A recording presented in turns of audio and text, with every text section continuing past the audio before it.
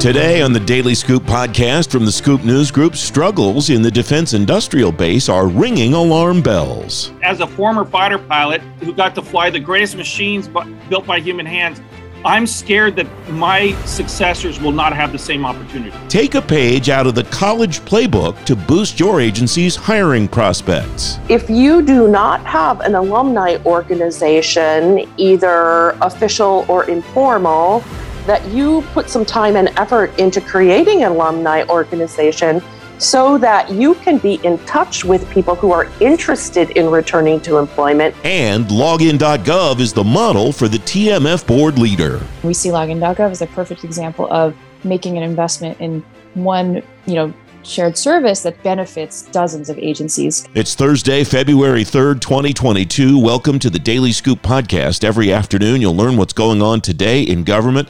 I'm the host of the Daily Scoop podcast, Francis Rose. Here's what's happening now. 14 critical technology areas are on Pentagon Chief Technology Officer Heidi Shu's new list to move from research to capability. A DoD spokesperson tells FedScoop the list is a preview of the department's full technology strategy. That document will come out after an updated national defense strategy in late spring or early summer. The Department of Homeland Security's new Cyber Safety Review Board will convene after cyber incidents to review what happened and how to respond. The model for the board is the National Transportation Safety Board that investigates air accidents. Rob Silvers, the Undersecretary for Strategy, Policy, and Plans at DHS, will be the first chair. He'll serve for 2 years. The Navy's largest unmanned exercise ever is underway in the Middle East. U.S. Naval Forces Central Command says 60 partner nations and organizations are participating over 18 days. 10 of those partners will test more than 80 unmanned systems during the exercise. You can read more about these and lots of other stories at fedscoop.com. IT Mod Week is less than a month away now. It's coming February 28th through March 4th. More than 100 events will happen around D.C., lots of government and industry speakers. You can find a link to learn more in today's show notes at thedailyscooppodcast.com. The Federal Trade Commission's trying to stop the latest big defense industrial base acquisition. Lockheed Martin wants to buy Aerojet Rocketdyne for $4.4 billion.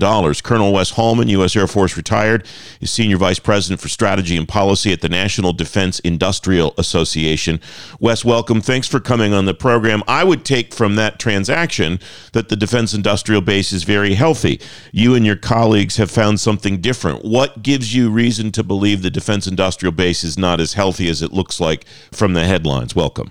Thanks, Francis, for having me. And as you know, we've been doing this annual report on the health and readiness of the defense industrial base now for 3 years. That is an unclassified, data-driven document that really looks at the defense industry, the environment that this industry has to operate in, and not so much about the companies themselves. So the way I would answer is that there are companies, there are some strong companies in the defense industrial base that still produce absolutely the best of the best for our warfighters. But when you look at the industry as a whole, and its really its ability to thrive, grow, draw new entrants, et cetera, over time we've seen an erosion. In fact, the first one that we did, Vital Signs 2020, when that came out, we graded the health of the defense industrial base at a middle C. There was some erosion last year in the 2021 report, which importantly, the data for that was drawn. It was all right on the cusp of COVID. So this is the first year that we're looking at the data with the evolving impacts of COVID.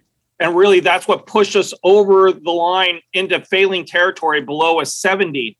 And what I would say is, and we can dive into the data, that all of the vulnerabilities and weaknesses we saw in previous reports were really amplified by the COVID crisis, whether that's on workforce, supply chain, some financial measures and some other things, industrial security.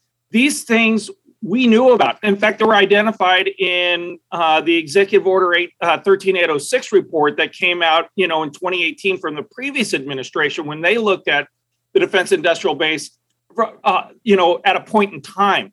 So As I say, I think it's important to dive into the data, but that weakness is really just being amplified.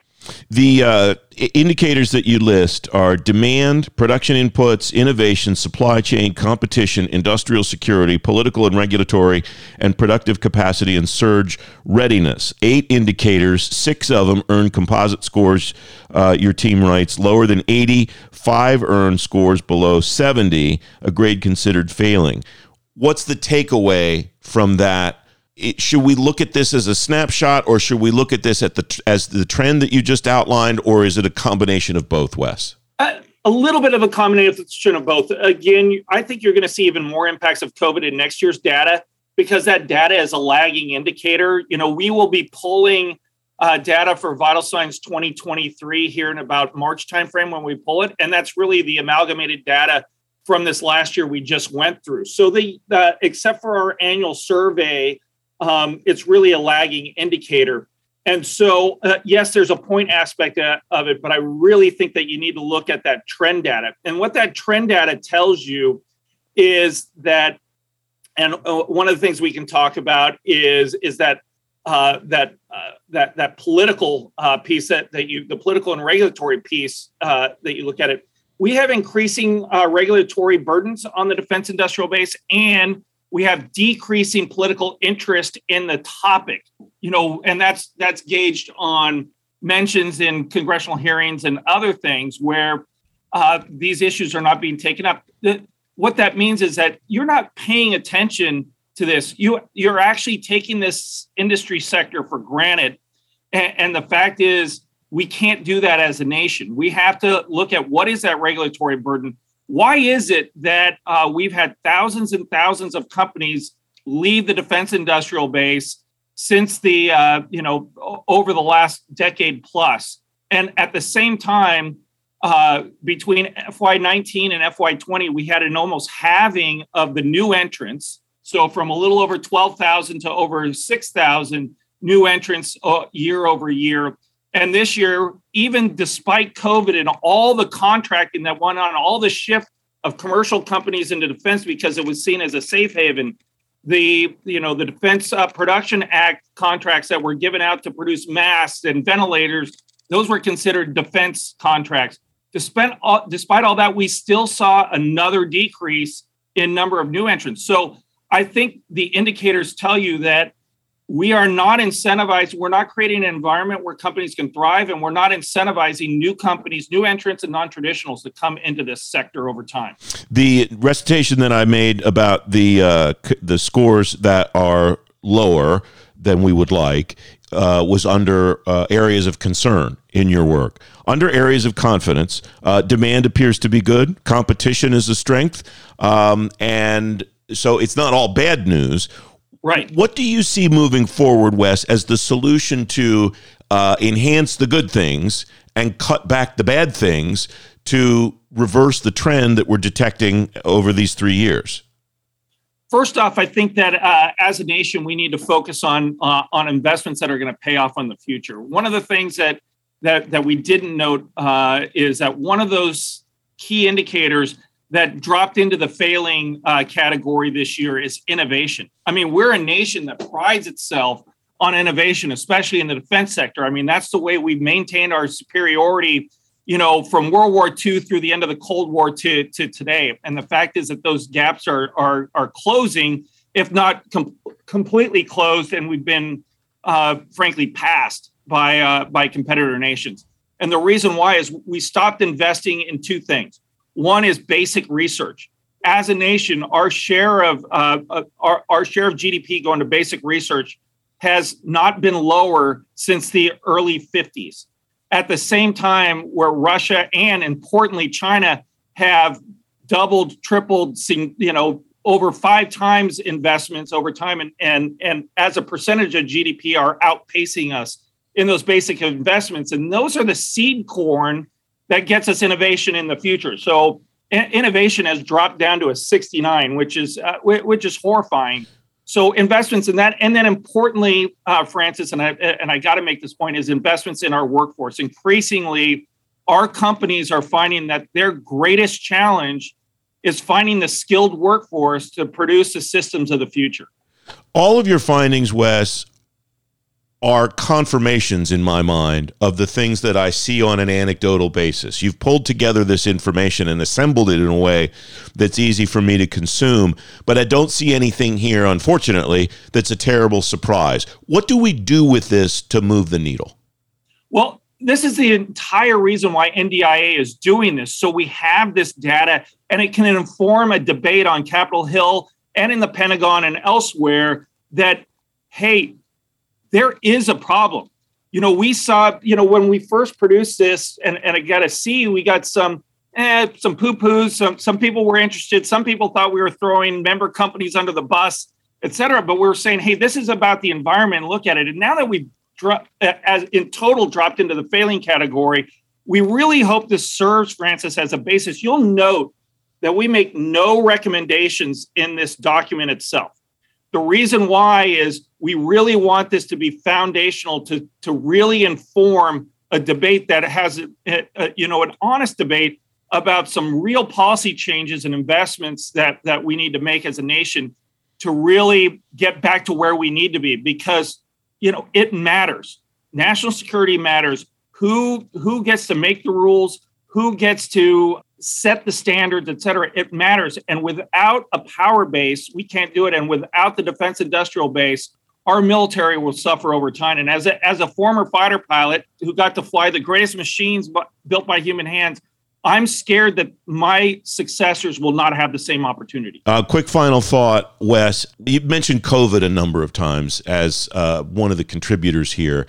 How much of this goes away if, I know that's a big if COVID goes away, and how much of it sticks around and provides a residual effect in out years, even if we go back to what might be considered some kind of normal cadence as we did pre-COVID? I think that's an important question, because I think that honestly that we are we're kidding ourselves if we think that post-COVID suddenly all of this gets fixed. As I noted up front in your first question, is really what COVID has done is highlight the vulnerabilities that were already inherent on supply chain, on workforce, on innovation, et cetera. It just goes to show you that these were problems. And the fact is that this was the little nudge that took you now to below a passing grade. So honestly, I don't believe they go away. I think they maybe get a little bit better, but I think the trend line will remain what it is now, which is on a glide path where we don't want it to go. Wes Hallman, thanks very much. It's great to talk to you again. Great to talk to you, Francis. Thanks again for having me on. You can find a link to the Vital Signs Report in today's show notes at thedailyscooppodcast.com. Agencies can hire 4,000 employees to support the new infrastructure legislation. The Office of Personnel Management will create a special hiring authority to do it. Jerry Buchholz is strategic advisor at the Bolden Group. She's former chief human capital officer at NASA. Jerry, welcome. It's great to see you again. This special hiring authority causes me to think at some point we're going to have a special hiring authority for everything, and then we won't need the regular system anymore. How far off am I, and how far off maybe should I be from how we fix the hiring and retention process that you and I and others have been talking about for years? Welcome, Jerry.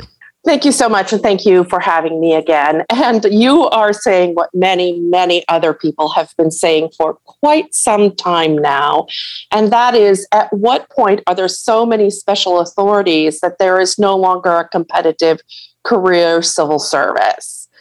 That's probably going to go on for a long time to come. There is not any appetite in Washington, up on the Hill, to really dig hard into civil service reform, to change the fundamental laws that govern federal employment. And so the likelihood of Congress redirecting its attention away from the very important things that they are working on right now is very, very small, if not, it's non-existent. So then you come to, well, what next? And it is a situation for the foreseeable future where agencies are going to need to optimize the toolkit that they have. And certainly it is possible to do that. It is neither elegant nor particularly pleasant. And yet you can make the tool set work if you really need to dedicate your time, your people, and money to making that happen. So optimizing the tool set that one has encompasses what exactly? What are the things in that box that one can use that then that person can optimize to really drive change in their organization? So the recently published playbook that OPM issued in support of this infrastructure effort is really quite excellent. And I suggest that every HR professional in the federal government, every contractor who supports HR across the federal government, and every federal government manager go find that playbook, which is out and available to look at, and put a link for that on their desktop so they can access it easily and quickly. It's a very good summary of federal hiring and what all the options and choices are. It's very readable, and it has all of the active links in it that you need to get to all the pieces of information that you need to come up with a good strategy and execute a good strategy. In addition to that, nearly every federal agency has its own hiring authorities, special employment authorities. So as a companion piece to this federal government playbook, agencies might want to take a little bit of time, they have not done so already, to compile all of those authorities that are unique to their organization into a similar playbook so that you've got a volume 1 federal government and a volume 2 your specific agency. And certainly having everything together in one place so that you can speak knowledgeably and reference back to an authoritative source is very, very helpful. That playbook is posted on the Chief Human Capital Officers Council's website. We'll put a link to that in the show notes, thedailyscooppodcast.com, Jerry. What I like about that playbook is there are a couple instances of myths that they bust, and these are myths that I hear. So it's not just anecdotal. One of the myths they write about in here is hiring managers should refrain from becoming too involved in their hiring actions to avoid any appearance of impropriety in the hiring process. And then they go into great but understandable detail about why that isn't true and why it's actually a bad idea, right? Yes, hiring managers can be very, very wary of doing anything that has even a whiff of pre-selection. And it's very important for a hiring manager to understand where those lines are because, of course, you do not want to step over those lines, especially when OPM auditors show up at your door.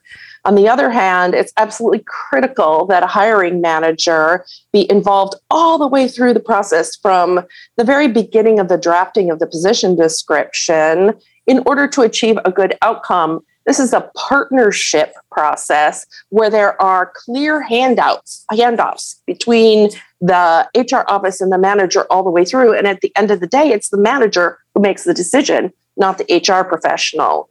So it's, kind of reviewing all of those, understanding where those lines are, understanding what the absolutely do nots are. That's important.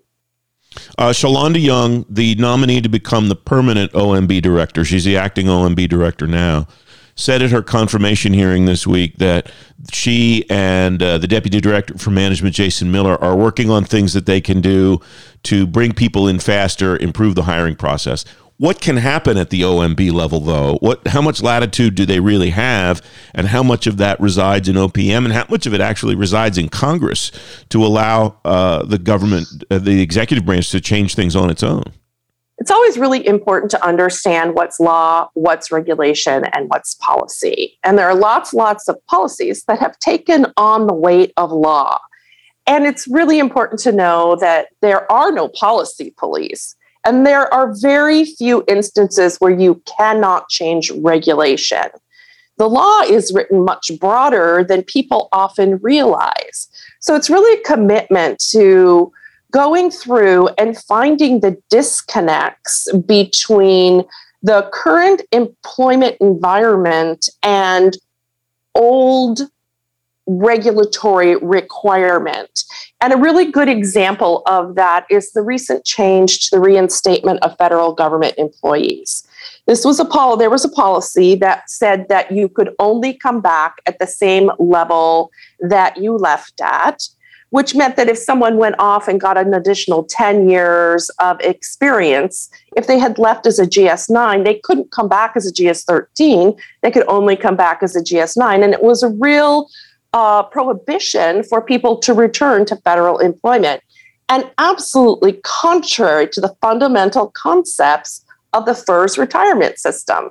The whole point of the FERS retirement system was so that people could go in and out of federal service seamlessly.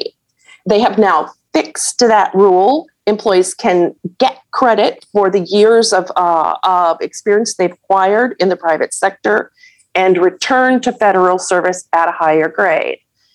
My suggestion to agencies would be, if you do not have an alumni organization, either official or informal, that you put some time and effort into creating an alumni organization so that you can be in touch with people who are interested in returning to employment with your organization, and really sort of foster this idea that has always existed among federal government lawyers, that you move in and out of federal employment as your career and your life circumstances change.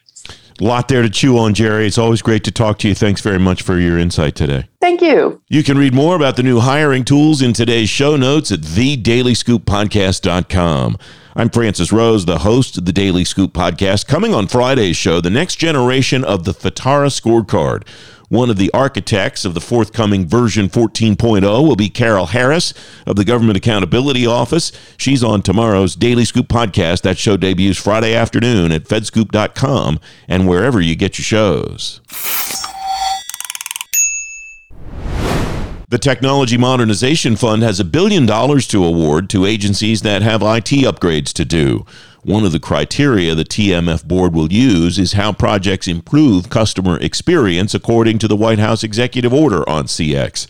Raylene Young is Executive Director of the TMF Board. Dave Zvenich is Director of the Technology Transformation Service at the General Services Administration. My colleague Billy Mitchell asked them both how the EO on CX impacts their missions. Dave Zvenich says there are a number of reasons why that EO is important to TTS. One is that it really speaks to, I think, a core principle that we have at TTS, which is that the public comes first. Ultimately, one of the things that we have recognized over the years, and we see this expressed in the executive order, is that it is all too easy for agencies to think about themselves and just sort of say, well, what does it mean for me? What does it mean for me? As opposed to putting the user, the customer, as it were, in the center of the work. And the executive order really pushes agencies to think about what the user need actually is, and to put that squarely into the center. And it does that, I think, through a couple of really, really interesting approaches. So one, obviously, is the express policy, but then it has a list of commitments. And so among those commitments are things like, thinking about USA.gov as a front door for services. Obviously, login.gov is going to be important there too, with work with the VA. There's work that we're going to be doing with high impact service providers that are expressed in there. And then also this real focus on shared services too. So Raylene mentioned this idea of sort of the government-wide approach. And one of the great things that's called out in the executive order is building on some of the experience and work that we've done over the years around shared services. So I mentioned login.gov, but there are others, things like search.gov and US Web Design System are really significant.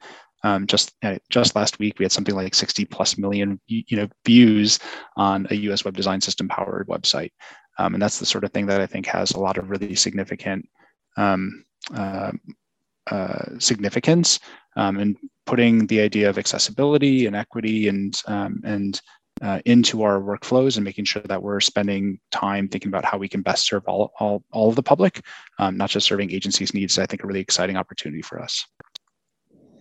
How do you plan to build off the momentum? Obviously, this is about a month old now. It's still early, and sort of what are the requirements that come out of it? You spoke a little bit to the some of the platforms that GSA is kind of responsible for. But given the sort of top cover that the EO gives agency like GSA and TTS, sort of what are your plans to kind of take that to the next step looking forward? Yeah, I think part of this is building on going from strength to strength. So in the last year, just to give you a sense of just how much, how much we already have to build on top of. So login.gov has 40 million, filling 40 million accounts at this point. USA.gov had over 100 million interactions with the public through their contact center as well as their website and other media. And we're really thinking about how we can build on top of those strengths. But it's also other programs like,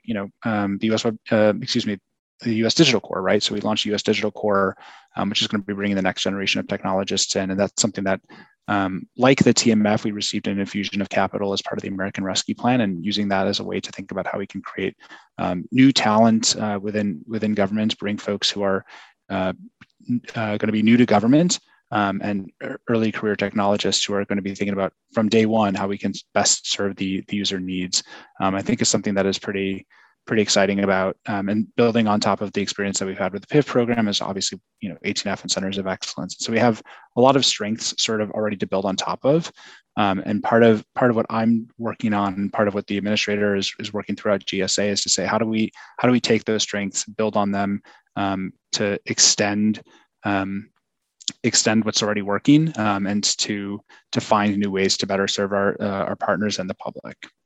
And just to add on a little bit, your question of how do we kind of use the EO, the CX, the customer service phrasing? I think I'll just say one thing I'm already seeing, and we're already seeing, is it gives more vocabulary to, I think, agencies seeking to modernize and improve their technical systems to also incorporate that user experience, and it's kind of establishing that common language that agencies can use to say, we need to make these websites more accessible. We need to think about the shared user experience of a life experience that touches multiple agencies.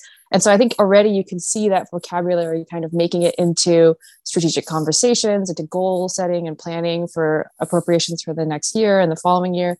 So I think there's I think there's definitely a lot of excitement there. And just to echo what Dave said, it's, I think thinking about opportunities to create these shared platforms and services and tools that work really well for maybe all agencies or multiple agencies at least, that's like really a core part of GSA. So I think we kind of see these things really feeding well together. I think there's a lot of excitement for this across the agency. And if I could just piggyback a little bit one more time too, because really reminded me of something else. One thing that's related to the shared vocabulary is we do have some shared tooling that's already being used as part of the executive order as well. So for example, we have a product called Touchpoints. Touchpoints has been implemented across many agencies to collect customer feedback in sort of a structured way. And we've had over 200,000 points of feedback just on Touchpoints alone. And I think that's the sort of thing that as we sort of normalize the idea that government should be responsive to the public and should be thinking particularly about how we solicit feedback and then act on that feedback, I think is really going to be part and parcel of that change. I'd like to go back to the TMF now. Tell me a little bit about, that $1 billion injection, sort of how, you said there's been $2 billion worth of projects that wanted that money, but sort of how you're working through that and sort of what the next steps are. Yeah. I mean, it's been really exciting to see. So a few different things. I would say, one thing that's just really interesting about the TMF is, we receive and we review these proposals that come from all over the federal government. So we actually have this pretty unique bird's eye view of what federal agencies are looking to modernize. And so we're kind of in this position to look across and say, wow, this is a common theme that we're seeing, or, maybe this investment actually might have disproportionately large impact because it might benefit, multiple agencies, or this is a shared problem that, we think can benefit, like a solution in one place can benefit others. So I think what we're trying to do is, really think strategically about each investment that we make and how does it most align with, our goals for the TMF, and how do we kind of make the most of it to kind of share with other agencies. I'll give a couple of examples. I'm kind of, it's harder to speak more abstractly, but one example is, a big focus of I think maybe always in government, but especially of the ARP and the investments last year was cybersecurity. So thinking about how do we improve our cybersecurity posture across the federal government. And what we did in that example is we actually made 3 investments in 3 federal agencies working on zero trust architecture improvements. And something we did was actually create a cohort out of them. So all 3 agencies actually meet every other week. They talk, they exchange tips, they exchange information. And that idea was like TMF is not only, maybe giving each agency funding and an opportunity to accelerate their zero trust journey, but now they can actually collaborate. And as a group, they can, publish shared findings and help, all other agencies doing the same things, like make it better, do better at it, faster results. So those are things we're really excited about doing. I think Dave mentioned login.gov. That was a big announcement we made in September last year as well. And we see login.gov as a perfect example of making an investment in one, shared service that benefits dozens of agencies kind of at once. So those are the types of things we are looking for. I would say, bringing it back to CX, I think super excited about the CXEO and looking for ways that the TMF could invest in accelerating of efforts across agencies, especially things that might affect multiple agencies. So that's something we're looking at right now too. Are there any other changes you foresee? I mean, it sounds like there's a more of this emphasis on shared services, and obviously there was some of the changes that occurred earlier last year on some of the repayment flexibility. Anything else that down the pike that you could talk about that could be changing for the TMF in terms of how it operates or what kind of projects it's looking for?